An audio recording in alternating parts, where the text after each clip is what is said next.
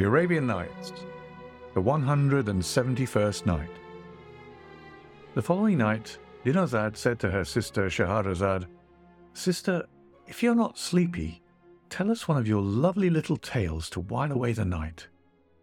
King Shahrayar added, "Let it be the story of Abu al-Hasan Ali ibn Tayyir al-Attar and Nur al-Din Ali bin Bakar and what happened between him and the slave girl Shams al-Nahar." Shahrazad replied, "With the greatest pleasure." The story of Nur al-Din Ali ibn Bakar and the slave girl Shams al-Nahar. I heard, O happy king, that once there lived in the city of Baghdad a druggist named Abu al-Hasan ibn Tahir, who was a man of wealth and high status. He was truthful, well-mannered, friendly, and well-liked everywhere. He used to enter the caliph's palace, for most of the caliph's women and concubines used to go to him to fill their needs. He was also patronized by the sons of princes and notable men, one of whom was a descendant of the kings of Persia, a young man named Nur al-Din Ali ibn Bakar.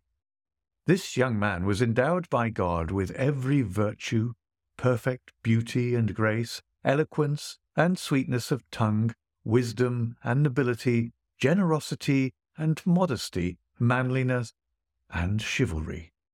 He was so much attached to Abu al-Hasan ibn Tahir that he could not bear to leave him even for a moment. It chanced one day that as he sat with Abu al-Hasan in his shop, there came up 10 full-bosomed virgins looking like moons, with a young lady riding on a grey she-mule with trappings of red silk set with gems and pearls. Her beauty, which put the full moon to shame, radiated over all her attendants, for she was like her of whom the poet said, "She was created flawless as she wished, in beauty's mould all charm and perfect grace, as if her body was a liquid pearl, in every part of which the moon to trace. Equalled by none, she stood, the musk her scent, the bough her figure, and the moon her face. She captivated the mind with her graceful features and her beautiful eyes. When she reached the shop of Abu al-Hasan ibn Tahir and dismounted, he rose and, kissing the ground before her, seated her on a silk cushion with gold stripes and stood in attendance. She adjured him to sit down, and he sat below her, while she began to demand what she wanted. When Ali ibn Bakar saw her, he was beside himself with confusion, and his face flushed and turned pale, and as he tried to get up and go, in deference to her, he almost swooned. She gave him a flirtatious look with her narcissus eyes, and with a sweet smile said, "My lord, I come to you, and when I please you, you run away from me." He kissed the ground before her, and replied, "When I saw you, I lost my senses. For as the poet says, 'She is the sun that in the heaven dwells.' Console your heart and let it patient be, for neither can you to the sun ascend, nor can she descend from heaven to thee." She smiled, and her mouth glittered more brightly than a flash of lightning, and she said, "Abu Hassan, where did you find this young man, and where does he come from?" Abu al-Hasan replied, "His name is Ali ibn Bakar, and he is a descendant of kings." She asked, "Is he Persian?" He answered, "Yes, my lady." She said, "When this maid of mine comes to you, take him with you, and come to visit us, so that I may entertain you and him at home, and so that he may not blame us, and say that there are no generous people in Baghdad.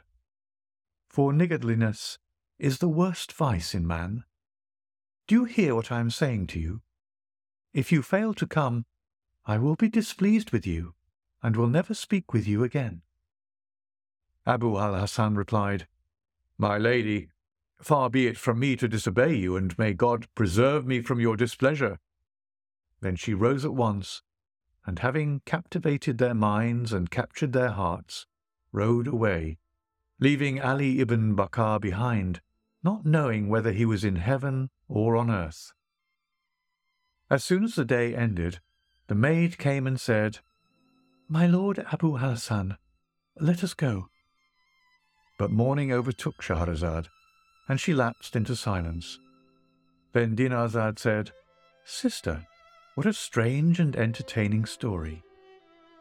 Shahrazad replied, "What is this, compared with what I shall tell you tomorrow night, if I live?"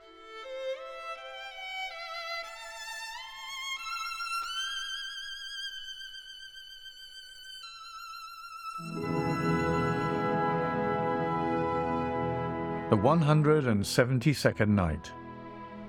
The following night Shahrazad said, when the maid came, she said, "My lord Abu Hassan, my mistress, Shams al-Nahar, the favourite of the Commander of the Faithful, Harun al-Rashid, bids you and my lord Nur al-Din Ali, in the name of God, to come to her." Abu al-Hassan rose, saying to Nur al-Din Ali, "Very well, my lord, let us go." They disguised themselves and followed the girl at a distance until she entered the Caliph's palace and brought them to the lodging of Shams al-Nahar, where the young man found himself in a room that looked like a chamber in paradise, furnished with couches, cushions, and pillows, the like of which he had never seen before. After he and Abu al-Hassan were seated and settled in their places, the maid set a table before them and waited on them. The young man ate and marvelled at the fine food, suckling lambs, fatted chickens, and other birds such as grouse, quail, and pigeons, the jar full of assorted pickles, and all the candies. What followed next I shall relate in Abu al-Hassan's own words. When we had our fill of such delicious food and fine drink, they brought us 2 gilded basins, and we washed our hands.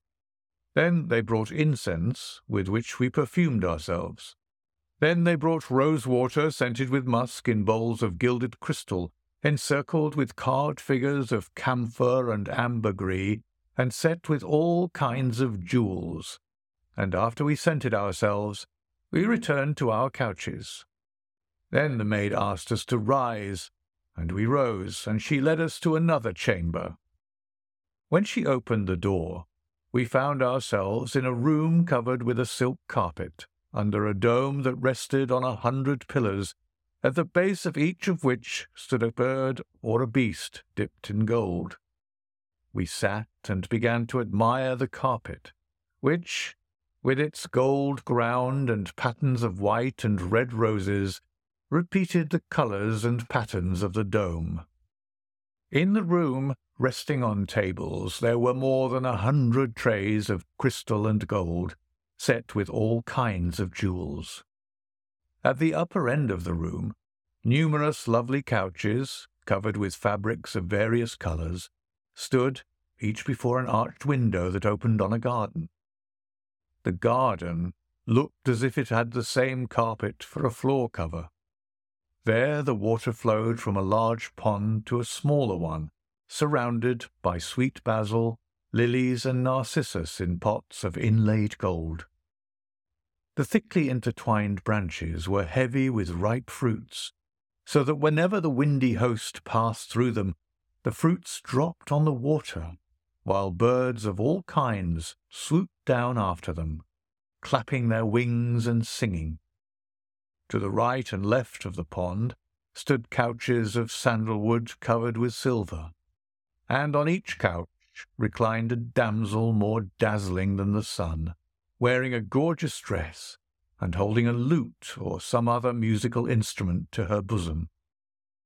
The damsel's music blended with the cooing of the birds, and the wafting wind joined the rippling water as the breeze blew, lifting a rose here and downing a fruit there. With dazzled eyes and minds, we contemplated such great means and reflected on such abundant blessings, and turning from the garden with the pond to the room with the dome, we enjoyed the loveliness of the garden, the gracefulness of the art, and the magnificence of the endeavour, and marvelled at the grandeur of the sight and the beauty of the scene.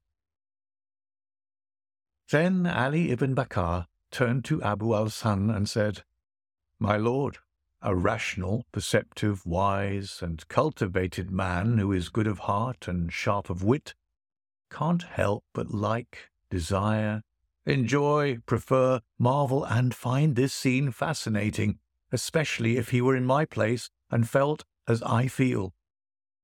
Since it was only through beauty that fate brought me to my predicament and visited me with this affliction, and since this is, as you often say, the plight of the commissioned, and since nothing I have seen here prevents me from speaking, I would like to know what is the intention of the commissioner, and who it is who dares speak openly, especially to one of such a great power and such a great estate." But morning overtook Shahrazad, and she lapsed into silence. Then Dinarzad said, "Sister, what a strange and entertaining story." Shahrazad replied, "What is this compared with what I shall tell you tomorrow, if the king spares me and lets me live? It will be more amazing and more entertaining."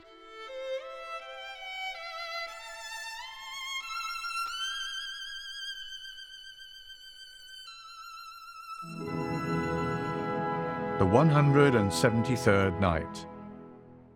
The following night Shahrazad said, "I heard, O happy king, that when Nur al-Din Ali said this, his companion replied, 'I have no knowledge of her intention, nor do I know her well enough to make inferences and discover the true state of things. But we are almost there, and you will soon find out the situation and discover the mystery. Besides, so far we have seen nothing but what is wonderful and heard nothing but what is delightful." Abu al-Hasan related, "As we were talking to each other, the girl came and ordered the reclining damsels to sing, and one of them tuned her lute and sang these verses: 'Smitten with love and ignorant of love, my poor forsaken heart burned with desire. No sin did I commit, save that my tears, in spite of me, revealed my secret fire.'" The young man cried out, "Bravo! This is wonderful!" Then she sang, "With little hope I long and pine for thee, and what avails even the great when they desire? My ardent sighs of passion rise to thee, as if the coldest breath is blazing fire." Nur al-Din Ali breathed a deep sigh and said, "Excellent! Bravo! You have sung with perfection."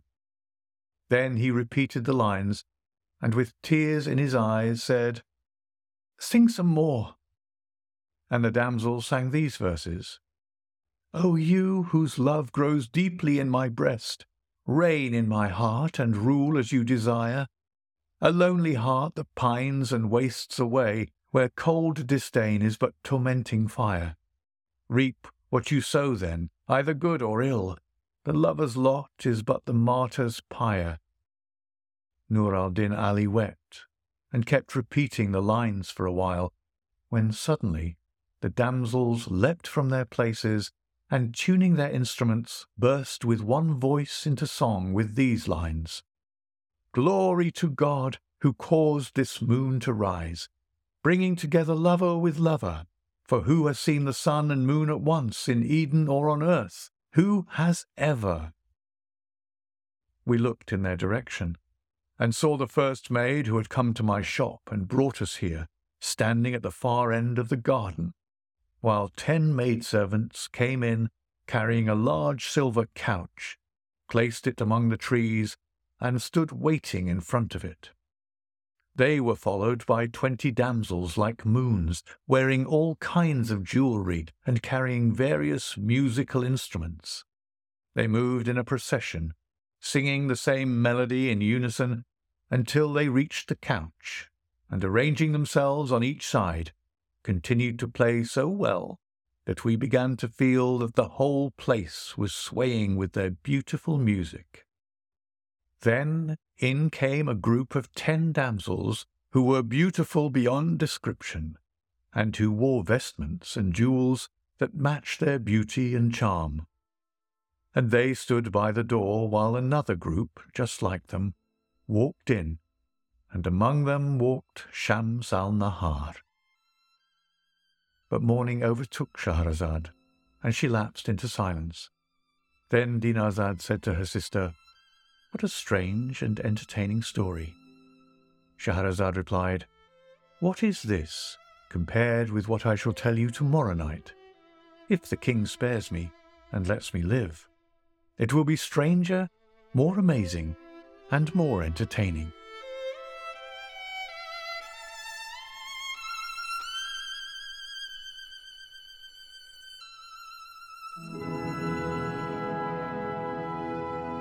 The 174th Night. I heard, O happy king, that the young ladies stood by the door while another group just like them walked in, and among them walked Shams al-Nahar. The young ladies clung to her while she moved, scarved with her abundant hair, dressed in a delicate gold-embroidered blue robe that revealed the clothes and precious stones she wore underneath. She advanced, as the sun emerges from the clouds, with a proud and coquettish gait, until she reached the couch and seated herself there, while the young man gazed on her and bit the tips of his fingers until he nearly cut them off. He turned to the druggist and said, "A man needs no explanation after seeing, nor harbours doubt after knowing." Then he recited these verses: She alone is the source of my pain, my unrequited love and love's long moan. Since first my eyes saw her enchanting face, restless my soul has been and no peace known. O poor soul, for God's sake, depart in peace, and let my wasting body lie alone. Then he said to the druggist, "You would have dealt more kindly with me, and done me a great favour to have forewarned me of the situation, so that I might have prepared and taught myself to be patient." And he wept bitterly, and stood helpless before him. Abu al-Hasan related, "I replied, I meant you nothing but good, but I did not tell you the truth about her, for fear that your love and longing for her would be so overpowering as to hinder you from meeting her and being with her. But take courage and be of good cheer. Be sensible. Cherish her.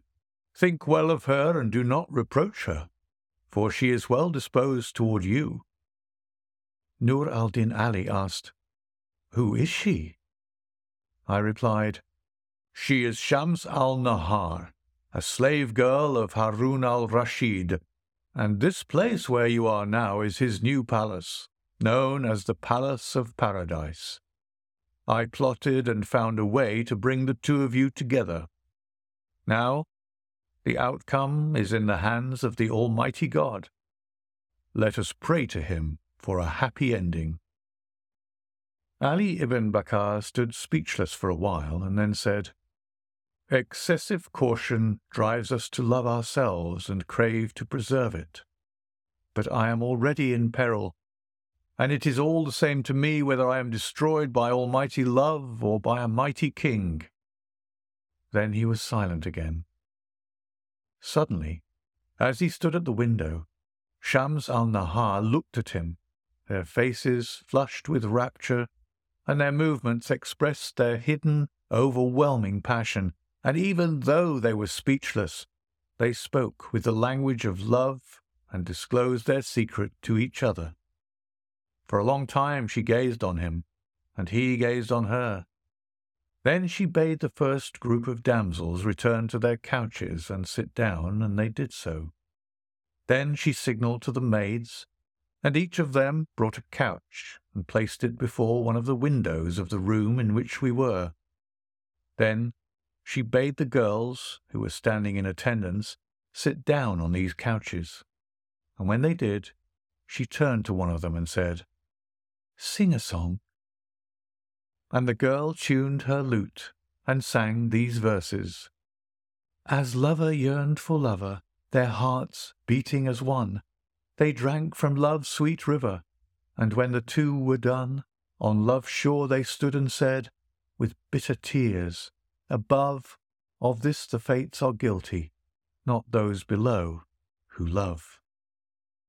The girl sang a melody that excites even the meek and heals the sick, a melody that moved Nur al-Din Ali ibn Bakr, who turned to her and said, "Sing these lines. My unrequited love has drowned my eyes with tears. O my joy, my idol, O wish of all my years, have pity on a man who, hopeless, mourns alone, who keeps love in his heart and moans with love's sad moan." But morning overtook Shahrazad, and she lapsed into silence. Then Dinarzad said to her sister, "What a strange and entertaining story." Shahrazad replied, "What is this compared with what I shall tell you tomorrow night, if I stay alive?"